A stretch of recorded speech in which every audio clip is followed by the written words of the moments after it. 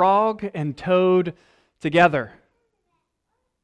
The short stories are known for their simplicity and charm, and one of my favorites is called The Garden. In the garden, what happens is Frog has, a garden, and Toad comes strolling along to find Frog's garden, and he says, "This is very nice. I would like to have a garden." Frog, being the good chap that he is, says, "Here are some flower seeds. Plant them in the ground, and soon you will have a garden." "How soon?" Toad asks. "Quite soon," Frog replies. And so Toad takes his seeds home and plants them in the ground. And then he says, "Now seeds start growing." Nothing happens. And so he arches his face a little bit closer to the ground and says, "Seeds, start growing!" Nothing happens. And so finally he gets his face right up on the ground and says, "Seeds, start growing!" And nothing happens. Along comes Frog at this point, and he asks Toad how things are going, and Toad explains that the seeds just aren't growing. He says, "Well, you need to be patient. Just wait a while." But Toad cannot wait. He finds himself thinking about the seeds all the time, and so in the middle of the night, he goes out and he reads the seeds a bedtime story. The next day, he sings to the seeds in the rain. The day after that, he sits and plays a violin for the seeds. Still, they will not grow. Eventually, he falls asleep exhausted. And he is awoken by Frog's voice. "Toad, Toad, look at your garden." And he opens his eyes and discovers that the promise of the seeds has been kept. They indeed grew.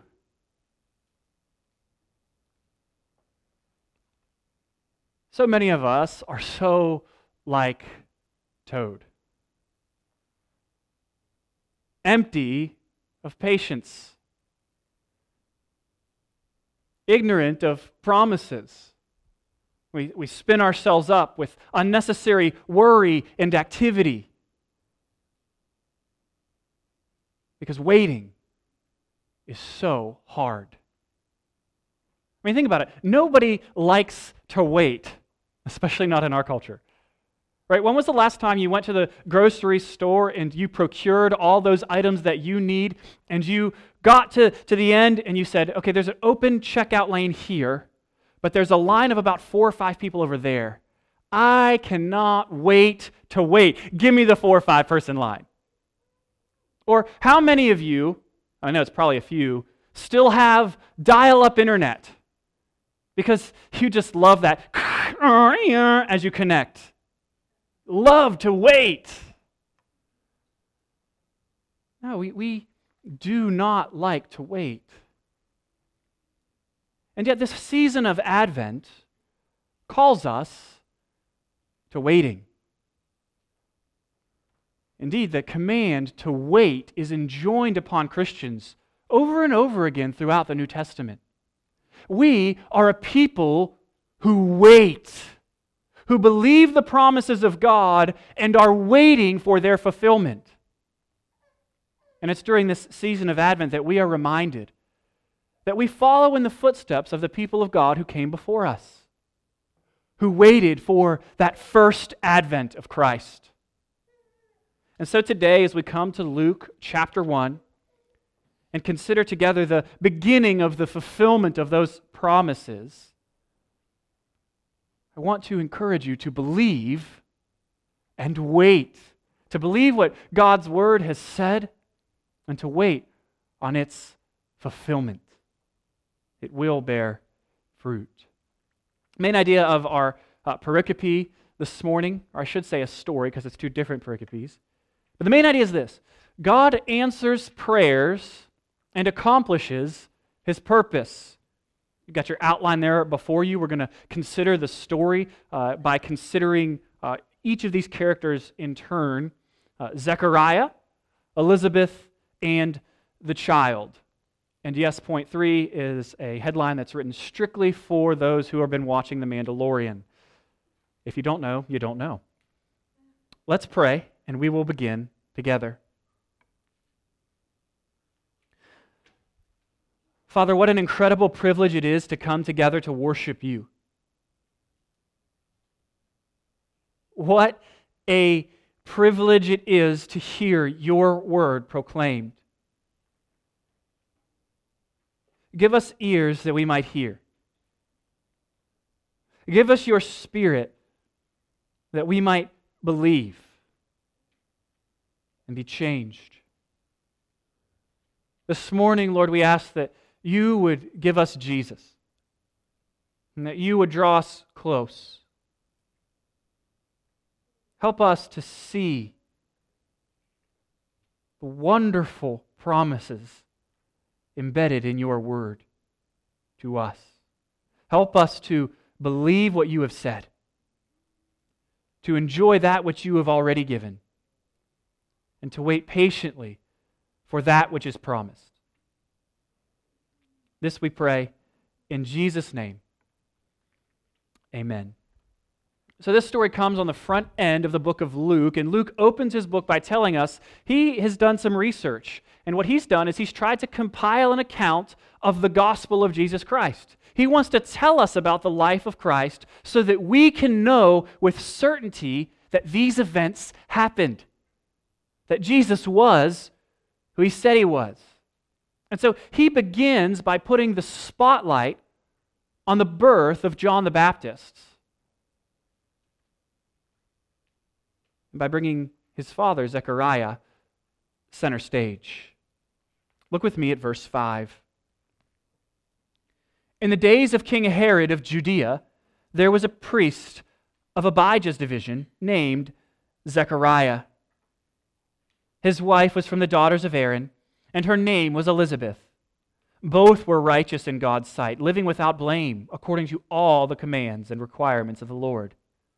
But they had no children, because Elizabeth could not conceive, and both of them were well along in years.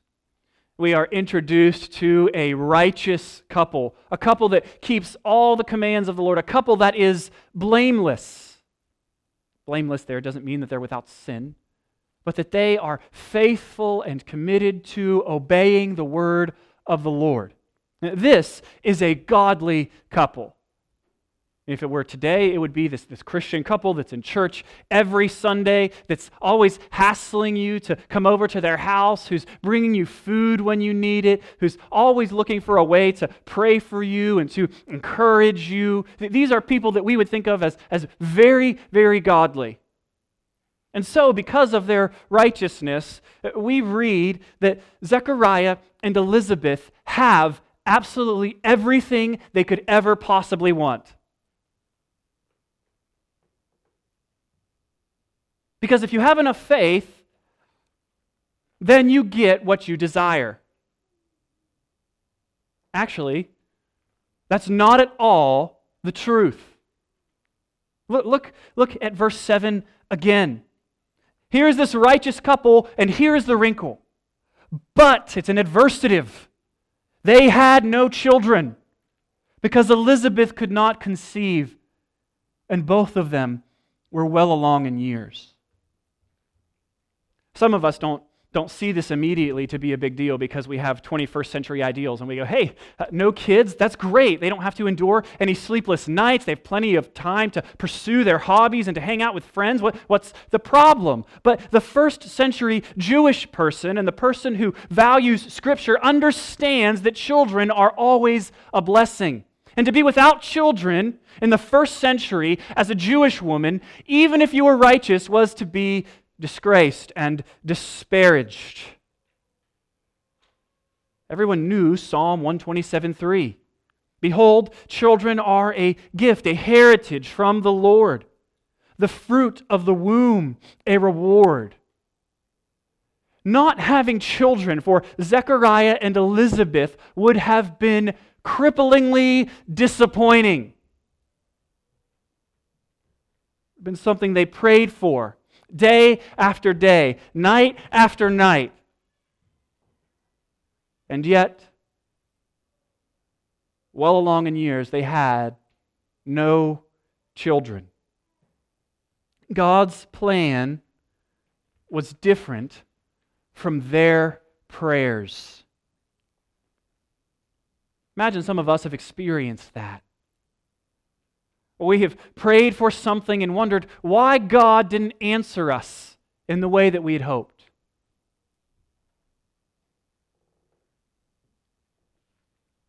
Some of us may be in that place even now, praying fervently for something.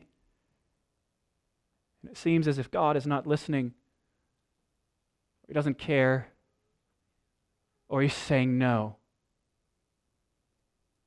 Brother, sister, Christian, I want to encourage you to follow the example of this couple. Notice, they didn't raise their fists at God. If you really loved me, you would give me a child. No, they continued to serve Him faithfully through their sorrows.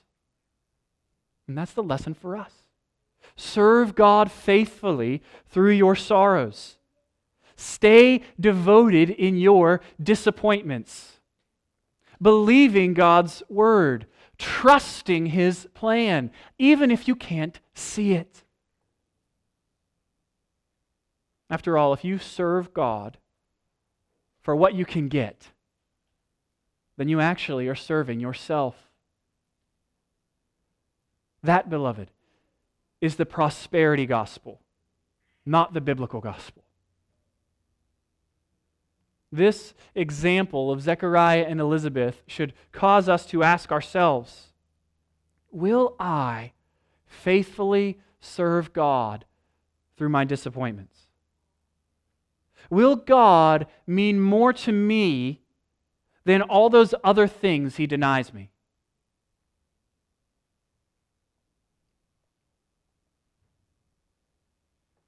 God's plan was different from the prayers of Elizabeth and Zechariah.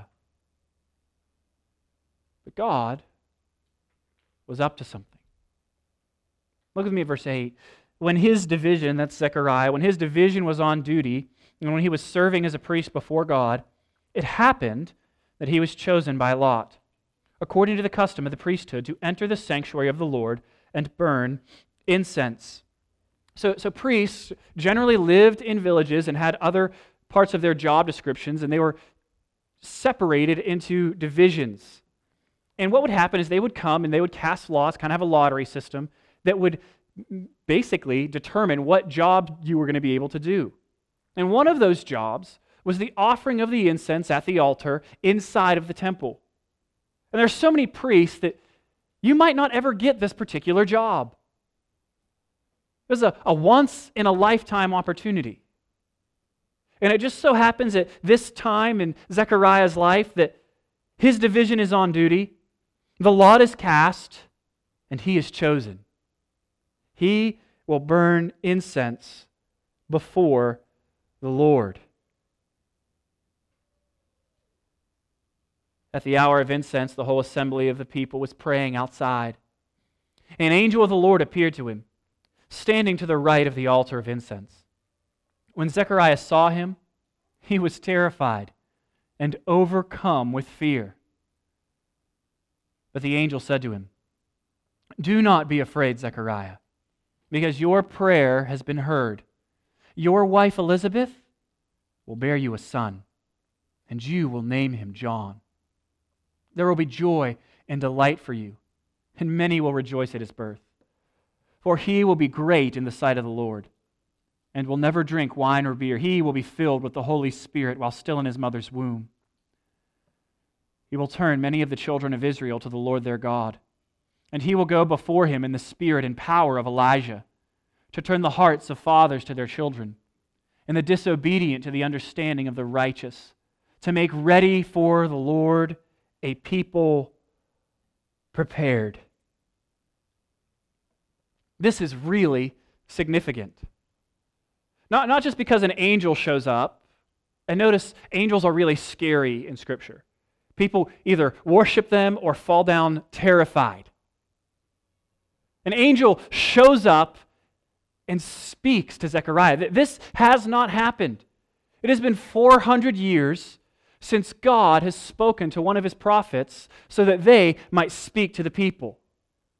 He had spoken through Abraham and through Moses and through David and through the prophets all the way down through Malachi, and then there has been 400 years of silence.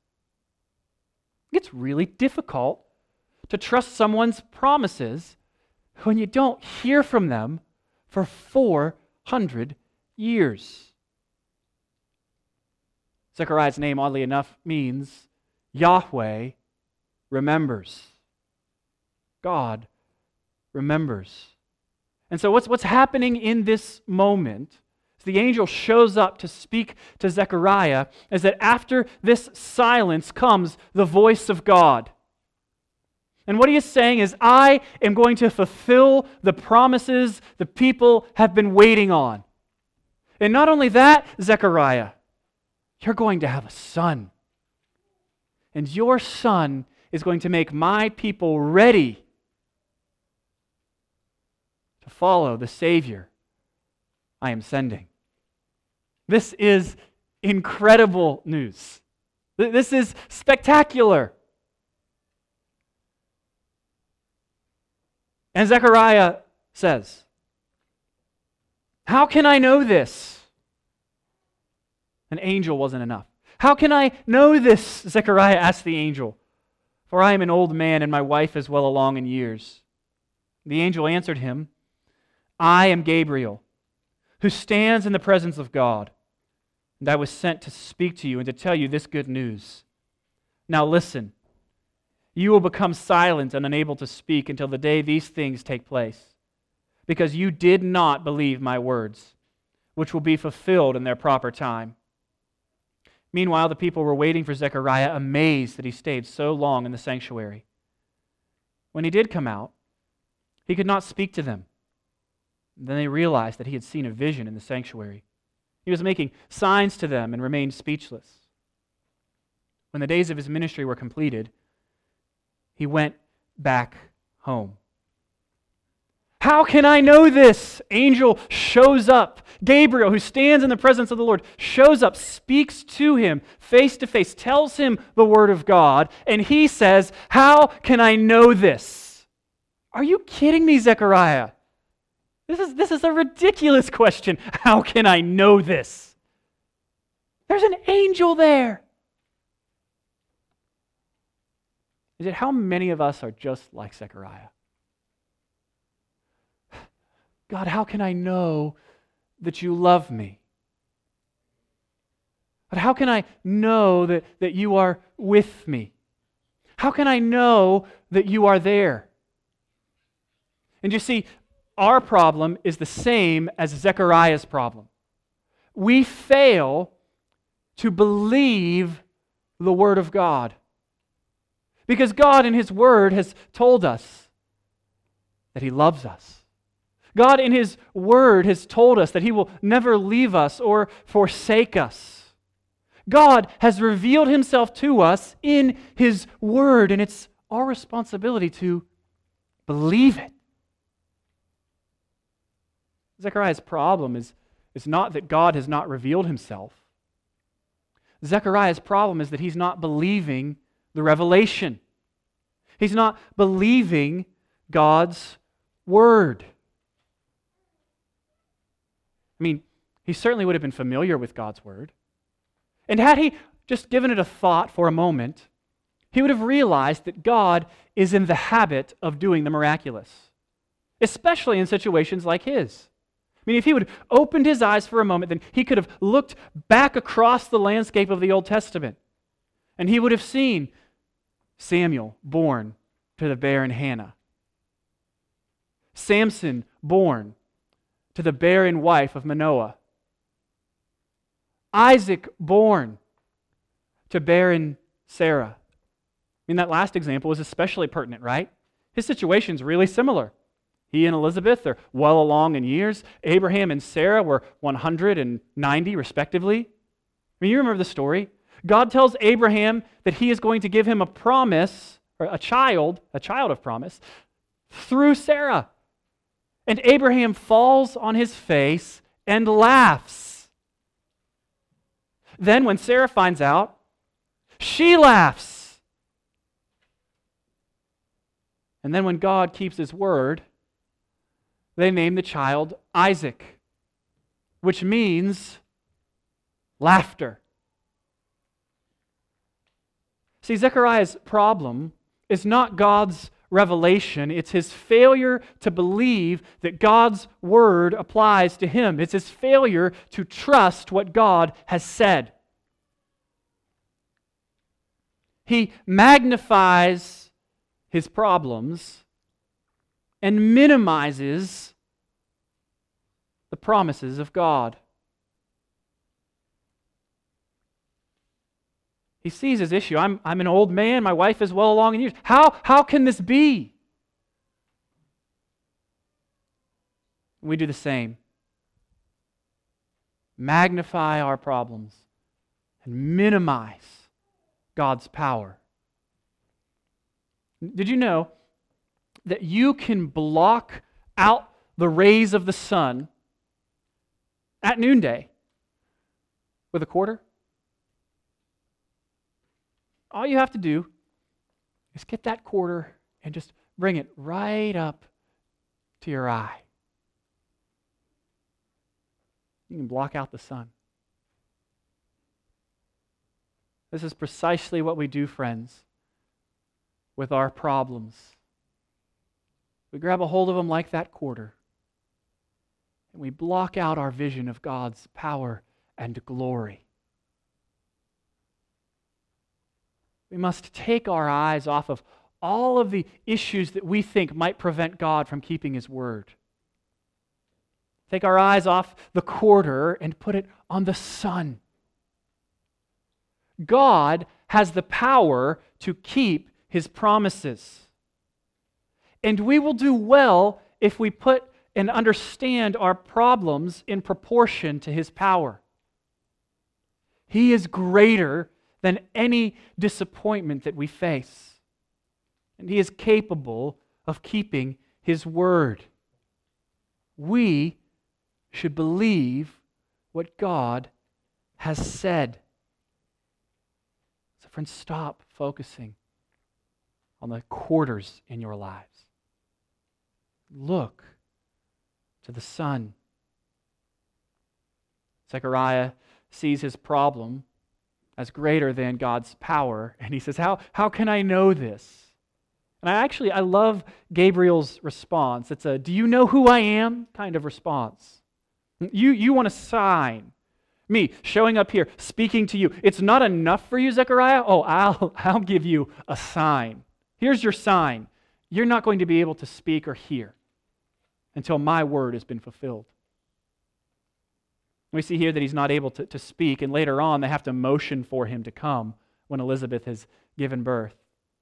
And we realize that he's not only mute, but he is deaf. And his sign that he requested is also God's gracious judgment and discipline, correcting his unbelief. And so he goes back home, and we read verse 24. After these days, his wife Elizabeth conceived, kept herself in seclusion for 5 months, and she said, "The Lord has done this for me. He has looked with favor in these days to take away my disgrace among the people."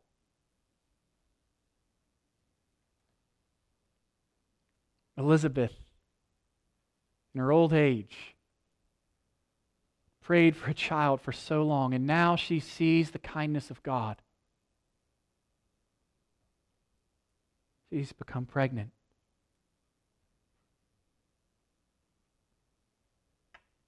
All because God, in his kindness, decided to answer an old prayer that had gone cold. What do I mean? I mean that when Luke says that Zechariah and Elizabeth are well advanced in years, that's not the Bible's way of saying that Elizabeth is in her 20s. It's Luke's kind way of saying Elizabeth is old. For her to conceive at this point in her life is a physical impossibility.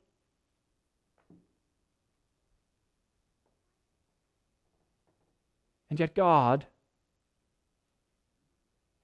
well, He is not hindered by her biological clock. He answers an old prayer that certainly at this point, unable to have children, she has stopped praying. And did you notice that when Zechariah is in the temple, he's not praying for a son right at that moment? But he's offering incense, which would accompany the regular morning and evening offering. We know this. We studied Leviticus, right? Remember, the priest would go into the holy place. The altar of incense is there, the lampstand, the bread of presence. He would offer the incense up. It would be a sweet savor. It would represent the prayers of the people going before the Lord. He's not making an offering on behalf of himself. He's praying for the people. He's performing the duties and the functions of a priest. And it just so happens that God answers the prayers of the people for a coming Messiah. At the same time, He answers those old prayers of an old man and an old woman for a son.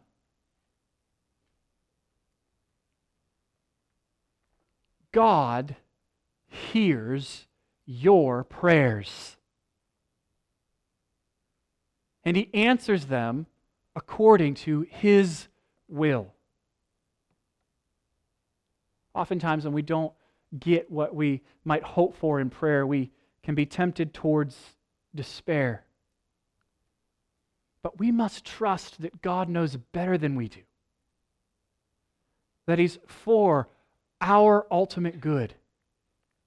And that He's working everything out for His own glory. Sometimes in sermon preparation, I have things and I go, you can't, just let's not put that in there. And I'm tempted to put them in, and I'm going to do that this morning. And so if this takes us off the rails, you know when it happened. But y'all know Garth Brooks. Some of you should, at least. We're rural enough here. At least friends in low places, right? He has this old song called Unanswered Prayers. I don't know if you know it or not. But in the song, he talks about he's with his wife and he goes to his old hometown to a football game, and he runs into, it rhymes, right, his old high school flame, right? And he says, I can't help but remember these prayers that I prayed back then, that if God would just give her to me, basically as a wife, then I would never ask Him for anything ever again. And then the hook or the chorus is, in his great Garth Brooks voice, like, sometimes I thank God for unanswered prayers. Right, it goes on. His whole point is to say, had God answered this prayer in the way that I wanted, I would have been really disappointed. God's way is better than my way. This is not a commentary on the rest of Garth Brooks' theology. I don't know. But I think the point is valid for us. God knows better than we do. And we can trust Him. We can pray believing that He will give to us what we would ask for if we knew everything that He knows. He always answers our prayers according to His good will and purposes. And oftentimes, His timetable is very different than our own. We have trouble waiting. Zechariah and Elizabeth had advanced in age and given up on a prayer for a child. But God was ready to surprise them. Elizabeth became pregnant. Verse 57.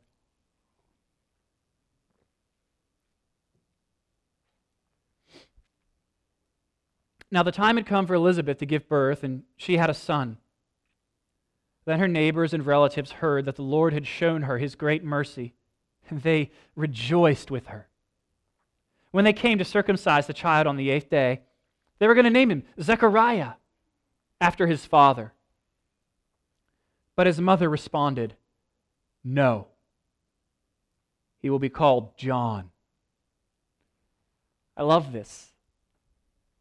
Elizabeth doesn't get an angelic encounter. She gets Zechariah,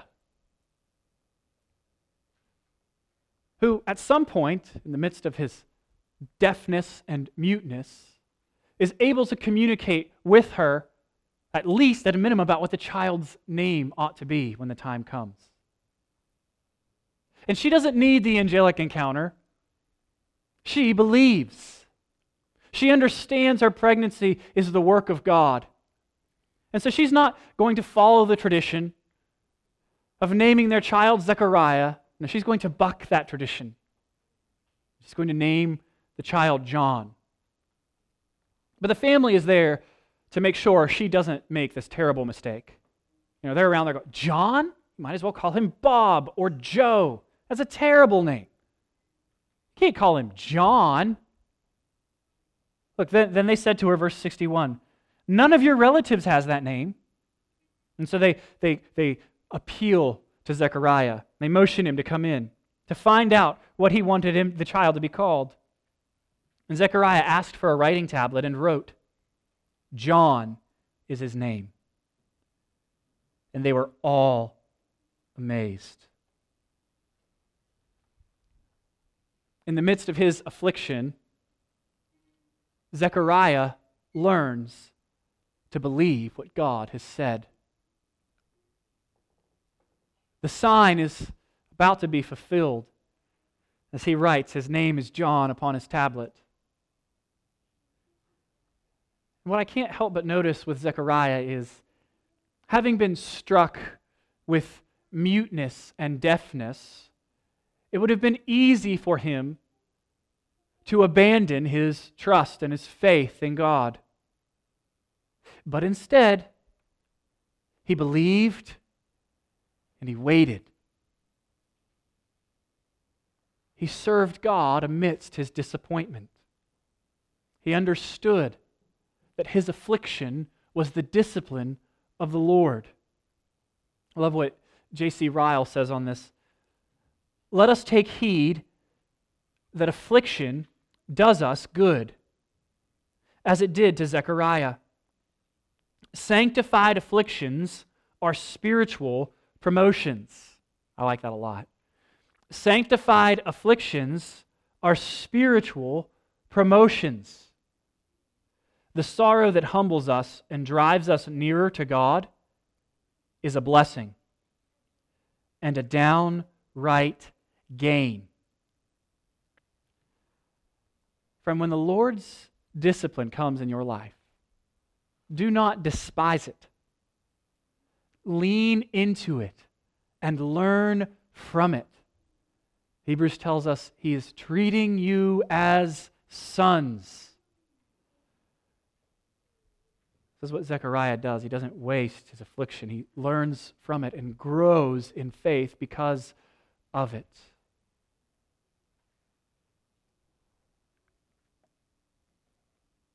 Verse 64, "Immediately his mouth was opened and his tongue set free, and he began to speak, praising God.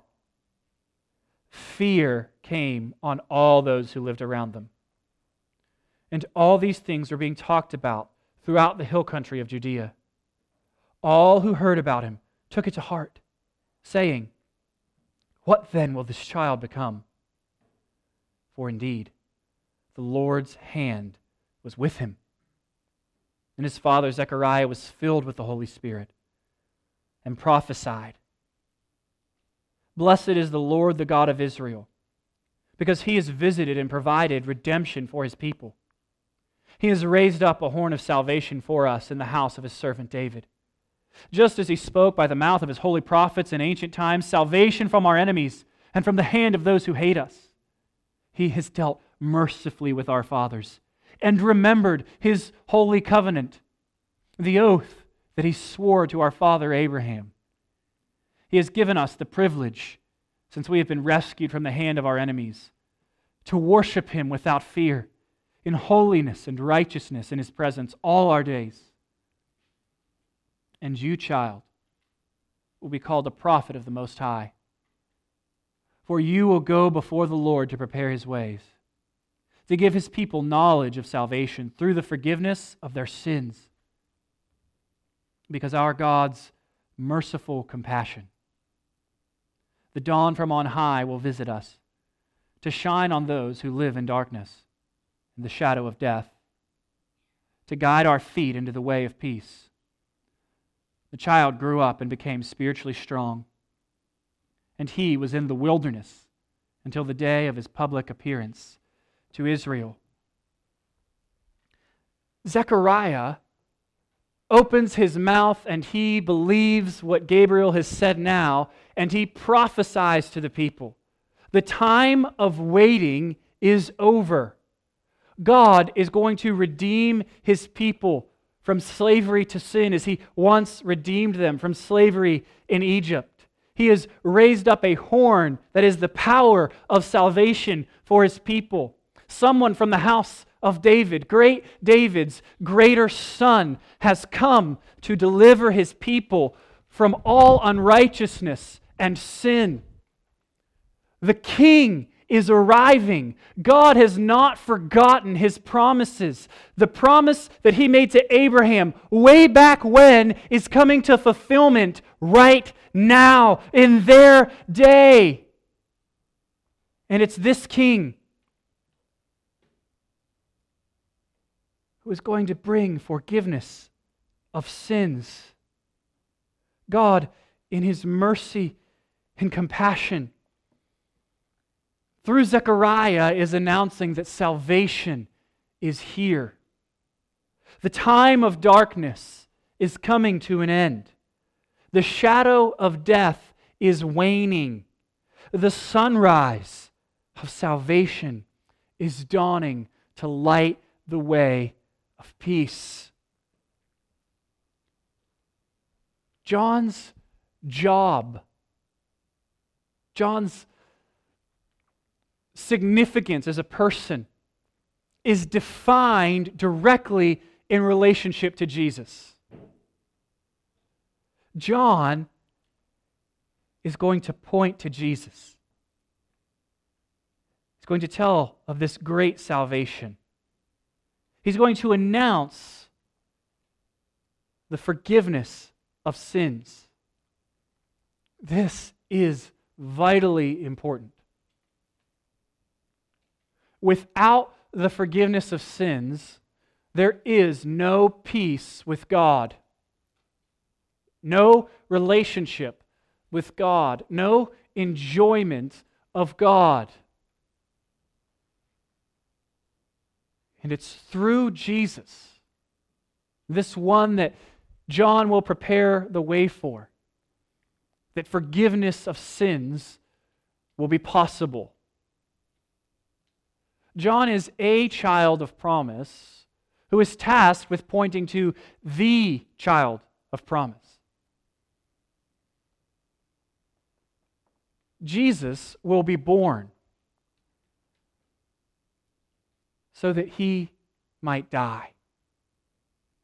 It's easy at Christmas to sentimentally celebrate the baby in a manger.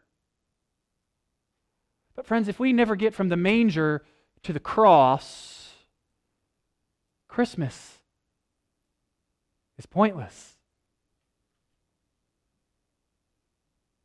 Christmas is about the crucifixion.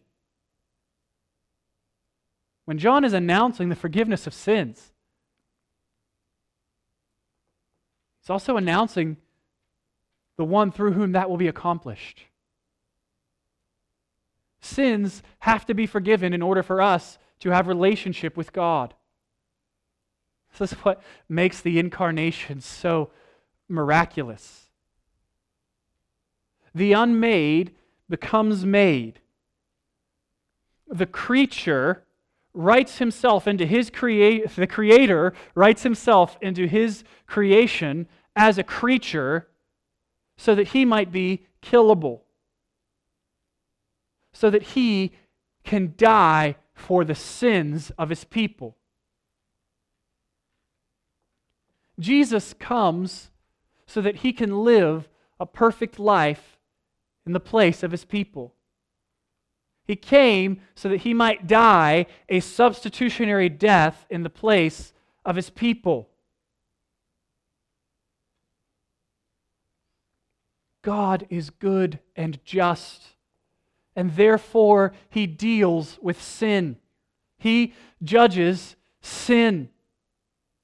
And if there is no Savior for us, then what we deserve, what righteousness demands that you and I and every other human being receive, is the wrath of God eternally. And yet God, in His mercy, not because of anything you or I have done, in His mercy and love and His grace, decides to save us. That's what John is saying here. Salvation is coming. And we can announce now on the other side of the cross, we say, Jesus came to save us. This King came to save us. He came to save you and to save me. Have you got your mind around that? Your wrongdoing, your sin. That's why He came. He came to die. He came to absorb an eternity of wrath in your place. He came to save you. Jesus came to save us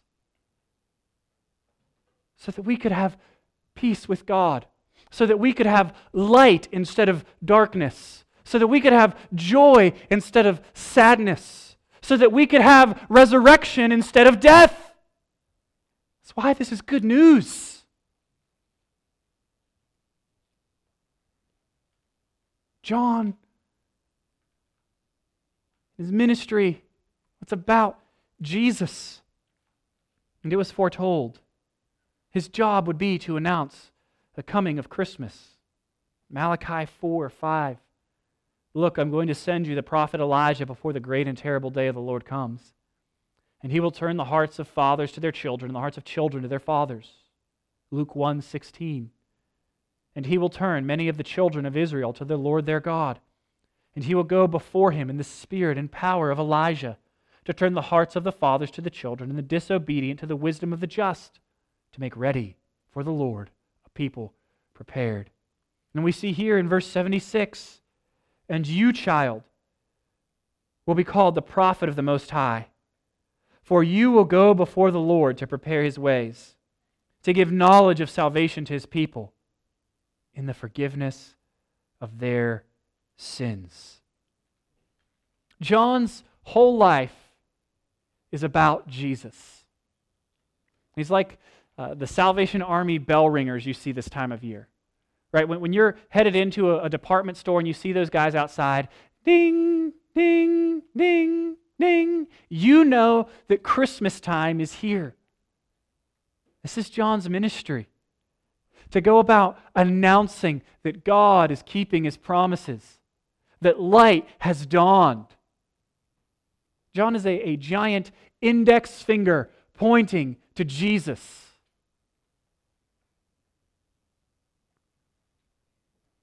Friends, so too should we be.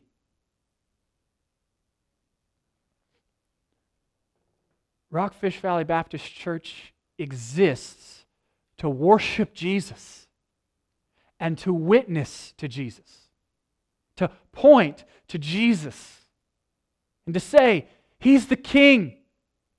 He was crucified for sins, dead and buried. And on the third day, He rose again.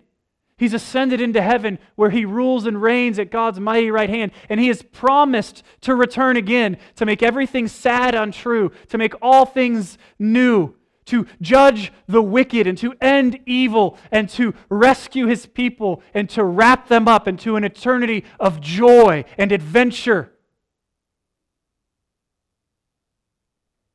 Friends, let us be a people that faithfully worships Jesus and witnesses to him. How will you point your friends and family to Jesus this holiday season? What plans do you have to do that? Let me encourage you, if you're going to ruin a Christmas dinner or a family event, don't do it by talking about politics. Instead, talk about religion.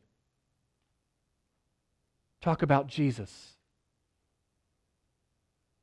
It is eternally more significant. Let us be a people that worship and witness faithfully to Jesus as we believe his word and wait upon his return.